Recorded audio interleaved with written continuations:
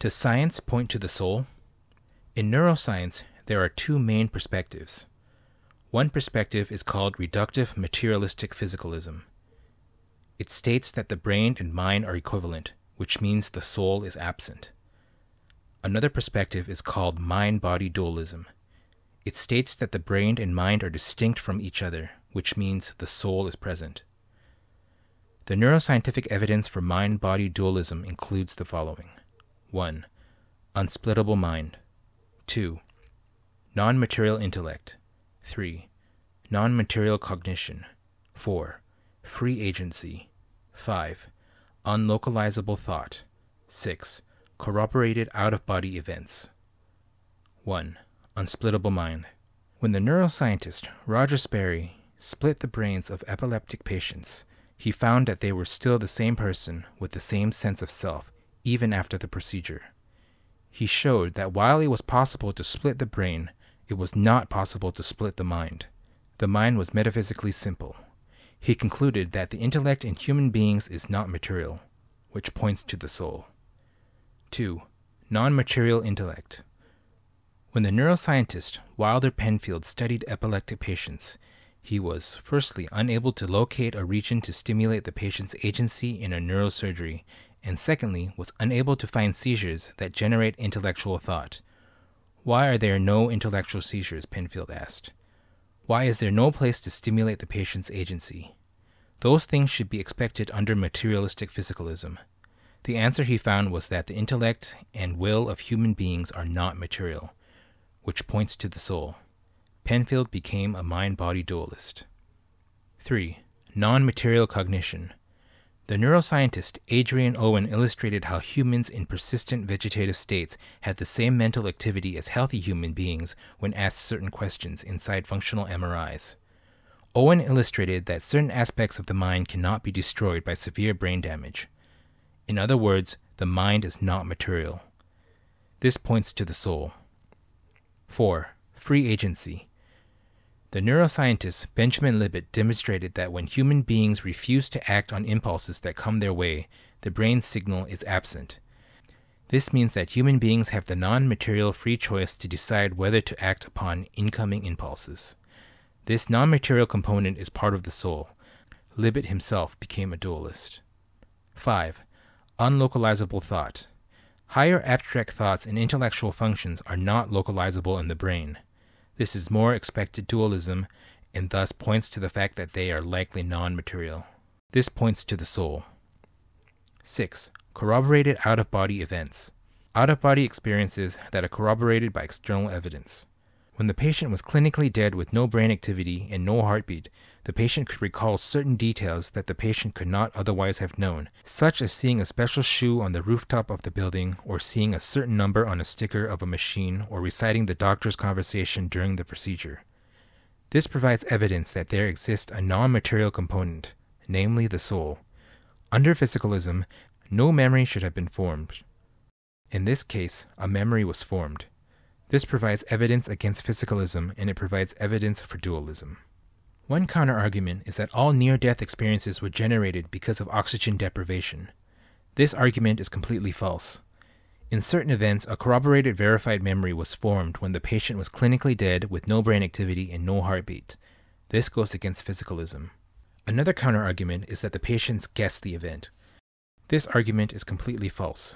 Firstly, specific details that were unique to the situation were mentioned, such as the doctor's unique conversations.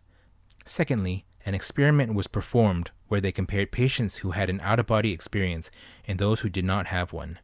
Those who had one were the only ones who accurately described the procedure. Those who did not have one described the procedure wrongly. They were unable to guess it. Another counterargument is that the patients described the events due to chance. This argument is completely false. To accurately describe the events would be like getting the jackpot in lottery 15 times in a row, which can only realistically happen if someone has interfered with the system and cheated. Another counterargument is that the patients might have had a predisposition toward the afterlife because of a psychological need. This argument is completely false. Firstly, even atheists experience the out-of-body experiences, and they do not have a predisposition toward the afterlife. Secondly, Religious people do not have a predisposition either, and thus it is unexpected. Thirdly, negative hellish events were reported, which are not desirable. Another counter-argument is that the near-death experiences can be replicated using recreational drugs. This is completely false. Firstly, they cannot yield verifiable corroborated events. Secondly, are not analogous and have different content when one studies the details. Question: can evolution explain near-death experiences? No, they cannot. Evolution is focused on encouraging survival, while near-death experiences encourages death. Another counterargument is panpsychism, which is the viewpoint that the mind is a fundamental constituent of everything that exists, and that mind is in all matter. This viewpoint has several problems. Firstly, conscious states and brain states are contingently connected. This contingent connection is not explained under panpsychism, and thus panpsychism has a lower explanatory power in comparison to dualism. Secondly, there is the unity problem for panpsychism. Many minds do not result in a macro mind. There is a gap there. Question: are the near-death experiences consistent with Christianity? Yes, they are. The core facts of the near-death experiences are consistent with Christianity. The differences only emerge because of cultural interpretations of the core facts. John Burke states the following, quote, "Even though they vary a fair amount, these accounts have a common core, and incredibly, it's entirely consistent with what we're told about the afterlife in the Bible." End of quote. Another counter-argument is that the out-of-body experience was a hallucination. This is completely false. External independent evidence corroborates the out-of-body experience. A hallucination is only in the realm of the mind and is not part of the external world.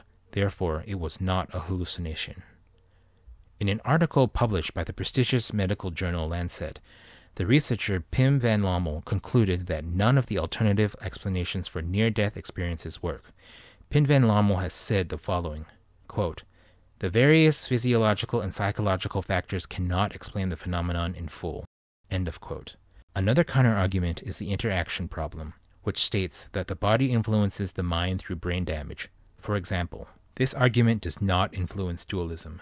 This is to be expected under dualism as the body is a vehicle for the soul. There is correlation, but not causation. The philosopher Jae-Kwon Kim said the following, quote, "Correlations are not explanations. They are in fact the very thing that need explaining." End of quote. Question: can evolution account for the origin of consciousness or the soul? No, it cannot. Evolution only accounts for the physical. Therefore, evolution does not account for the consciousness or the soul. Another counterargument is about epiphenomenalism, which states that the consciousness is an emergent property. This viewpoint is flawed. Epiphenomenalism does not provide an explanation for the origin of consciousness. It merely describes the issue. Therefore, it has lower explanatory power in comparison to dualism. Another counterargument is about functionalism, which is the viewpoint that the mind merely constitutes its function. This viewpoint is flawed. Functionalism only explains behavior and not sensations. Therefore, it has lower explanatory power in comparison to dualism. Question: is consciousness in the cerebral cortex? No, it is not. Consciousness is not localizable. Question: what are a few physical effects that require non-physical causes? A few examples include the singularity, black holes, general relativity, and quantum entanglement. In conclusion, science points to the soul, for real.